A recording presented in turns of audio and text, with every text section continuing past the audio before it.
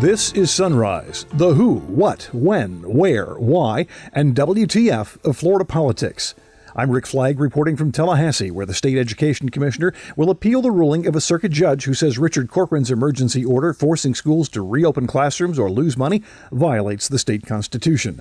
The president of the teachers union says they expected nothing less from a political appointee with no actual experience running a school. A commissioner of education who has 0 years of experience. He's never taught in our classrooms. He's never been an administrator. He's never been a school board chair. The union is calling on Commissioner Corcoran to drop the appeal and work with them to make schools safe before they reopen. But anyone who has followed Corcoran's political career knows that's highly unlikely. Corky thrives on confrontation. As Republicans hold their virtual convention, Democrats hold virtual news conferences to denounce the president and his allies, starting with the COVID crisis and Florida's failed unemployment system. Our residents across Florida did their part. They stayed home, they social distanced, they kept in isolation, and the state failed to do its part, which was have your back and make sure that you could pay your bills. People are still waiting for payments from March and April.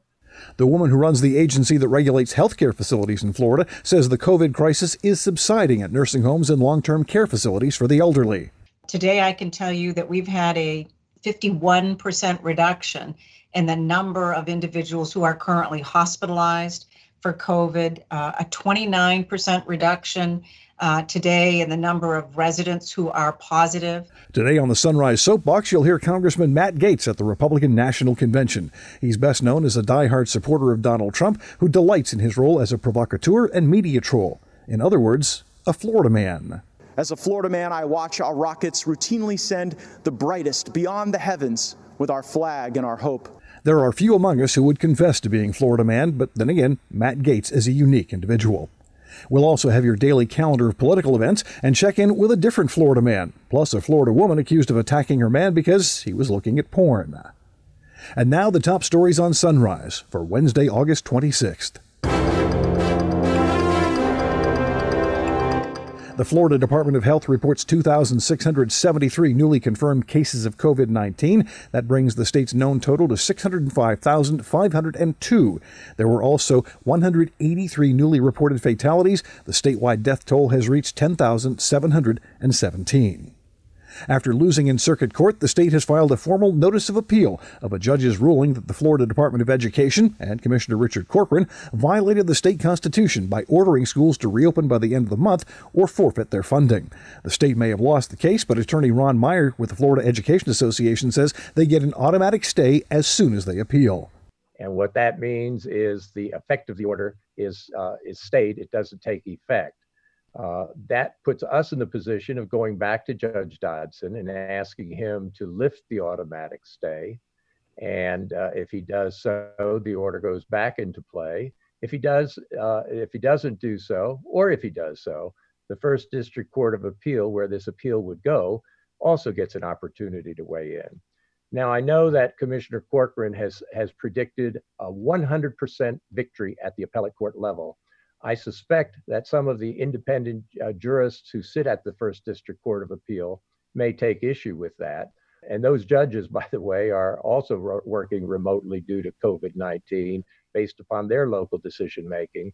It would be nice if instead of just automatically knee-jerking an appeal, the state of Florida once again looked at the realities here and said, all we're asking is that local school districts who are elected to serve their local communities be empowered to make safety and health decisions for the children and staff working in their public schools. That's all we're asking. That's all the order, when winnowed down to its essentials, really does. And there's no reason to appeal that. School safety is a paramount duty of the state of Florida. The Department of Education really ought to say, enough's enough, and take us up on our opportunity to talk. We've offered and spent a day mediating previously.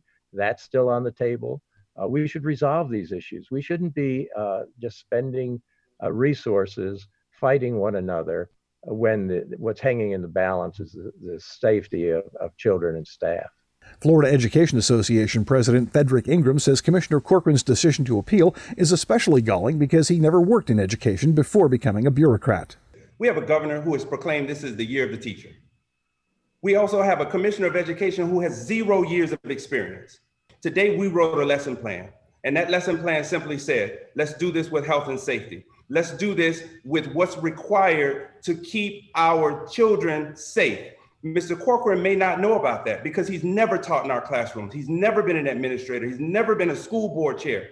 We want to be guided by science. We want to be alive. We want to be healthy, and we care about the health of our students. Last year, we started the school year with over 3,000 classrooms that did not have a certified teacher. We came into this year with a crisis, a teacher shortage crisis. We can only expect that to get worse with this kind of treatment in the year of the teacher, so says our governor. Let's do better.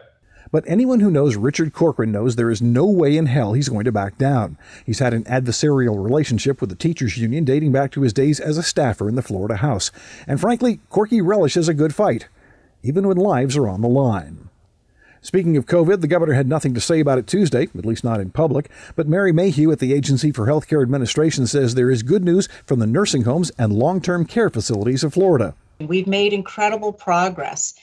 Today, I can tell you that we've had a 51% reduction in the number of individuals who are currently hospitalized for COVID, a 29% reduction today in the number of residents who are positive, a 42% reduction in the number of staff who are today positive staff in our long-term care facilities. So, and I know, Dr. Ripkes, you have a host of other measures that you could talk to us about that are all painting a picture of the progress that the state has made, the trends that we experience today. Certainly one of the most compelling of those would be the dramatic drop in the number of individuals coming into our emergency departments with any COVID-like symptoms, a real early indicator. So we're all very pleased, which has created a strong foundation for us to have this incredibly important conversation and to arrive at a plan. Over the last 14 days, since August 11th, we have 83.4% of our nursing homes and assisted living facilities and intermediate care facilities that have not had any cases over 14 days. So we have a significant number. This is, I think, the total number there is 3,280 facilities out of the 3,925 reporting that have not had any cases over 14 days. Mayhew spoke during a video conference of the task force on reopening long-term care facilities. They've been off limits to visitors since March, and the governor wants to find some way to let people see their loved ones again. But it's tricky. Seniors face the greatest danger from the virus, and more than 4,400 residents and staffers in long-term care have been killed by COVID in Florida. Will Florida's failed unemployment system come back to haunt the GOP in November? Democrats are certainly hoping that's the case. State Representative Jennifer Webb of St. Petersburg says Floridians did their part to try to stop the spread of COVID, but the state did not. The state asked people to stay home, and they required that you stay home. You did not lose your jobs. You knew exactly where your jobs were. The governor said you cannot go to the jobs for the health and safety of our community, and you did your part. Families across Florida and our residents across Florida did their part. They stayed home. They social distance, they kept in isolation, and the state failed to do its part, which was have your back and make sure that you could pay your bills. People are still waiting for payments from March and April. That's unconscionable, and it has lasting, devastating effects, especially as we roll into a relaxation of the moratorium on evictions and foreclosures, and as utility companies begin turning off people's power, water, the like.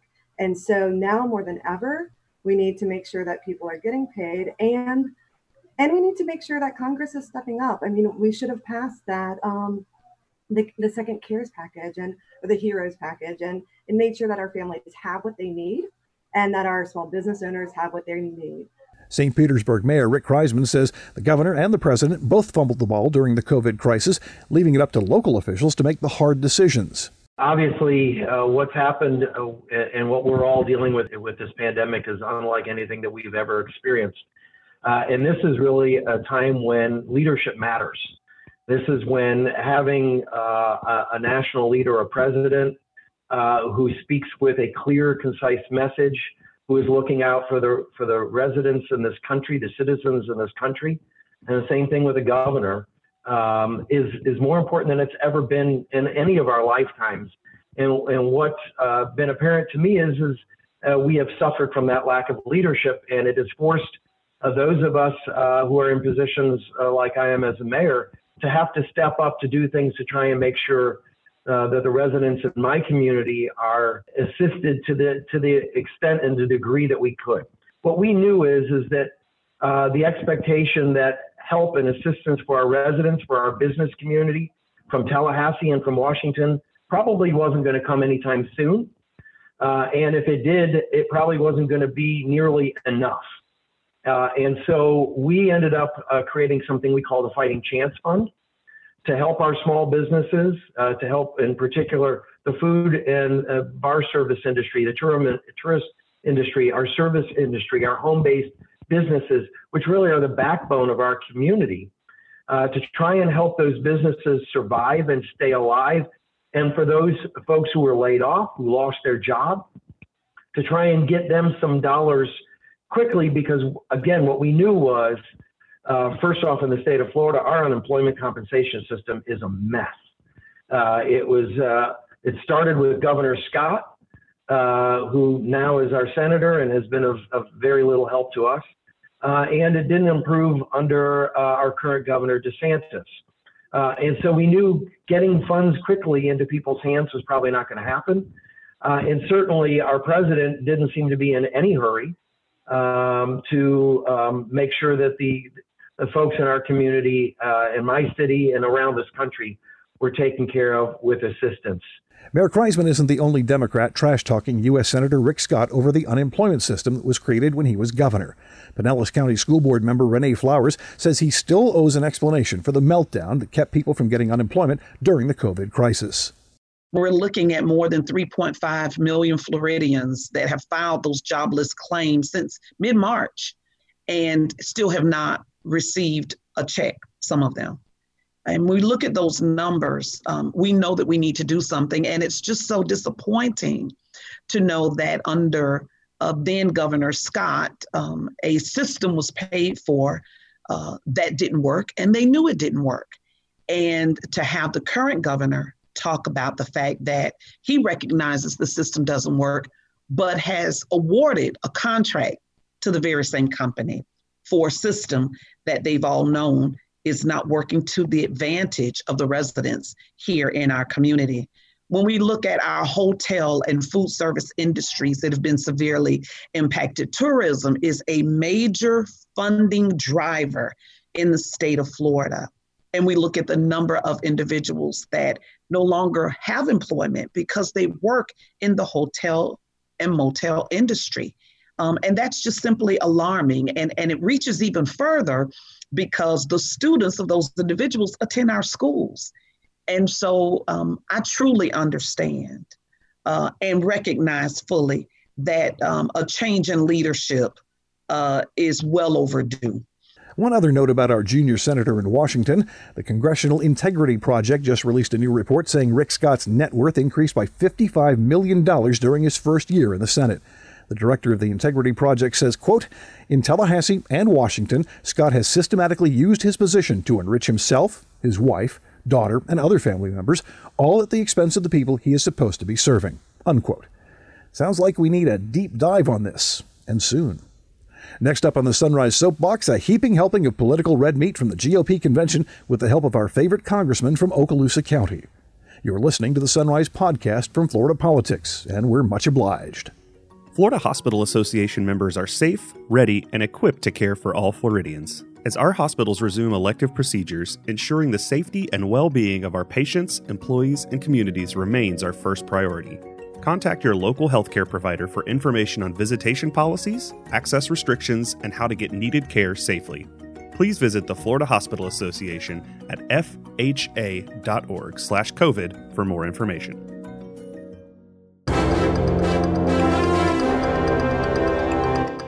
Welcome back to Sunrise, where we just can't get enough of Okaloosa County Congressman Matt Gaetz. He was a featured speaker on day one of the Republican National Convention, and hyperbole doesn't even begin to describe it.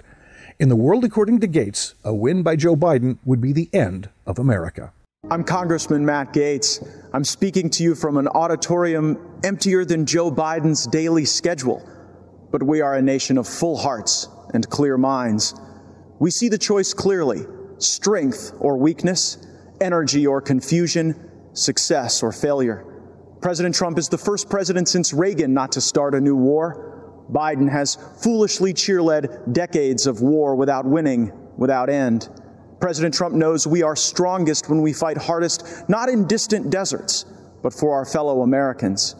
We must fight to save America now, or we may lose her forever. Joe Biden might not even notice. Settle for Biden. That's the hashtag promoted by AOC and the socialists. The Woketopians will settle for Biden because they will make him an extra in a movie written, produced, and directed by others. It's a horror film, really. They'll disarm you, empty the prisons, lock you in your home, and invite MS-13 to live next door. And the police aren't coming when you call. In Democrat-run cities, they're already being defunded, disbanded. Blaming our best and allowing society's worst, that's the story they write in Hollywood. That's if the lights even stay on in California anymore. A state that cannot keep power running for its own people should not send its junior senator to be vice president. They used to write only in fiction, but nightmares are becoming real. Cops killed, children shot. At the Democrat convention, they say, if you vote against Trump, it will all stop. Appeasement is never a winning strategy. No, we won't settle for violence in our neighborhoods or at our border. We won't settle for decades of bad decisions by basement-dwelling Joe Biden. We settle a continent. We know that the frontier, the horizon, even the stars belong to us. Donald Trump, like all builders, is a visionary. That which is built in the mind is even more powerful than the brick and mortar that holds it together. First comes the mind, then the making. First comes the vision, then the work. Washington, Lincoln, and Jefferson are immortal precisely because of the pull they have on our imagination. You cannot cancel a culture that loves its heroes. The dangerous left need America to be weaker to accomplish their goal of replacing her. We know that to make America great again, we must first make something of ourselves. That is the meaning of true strength. My great-grandfather was a railroad man. As a Florida man, I watch our rockets routinely send the brightest beyond the heavens with our flag and our hope. America is the greatest country that has ever existed. Don't let any celebrity, athlete, or politician tell you otherwise. President Trump sometimes raises his voice and a ruckus.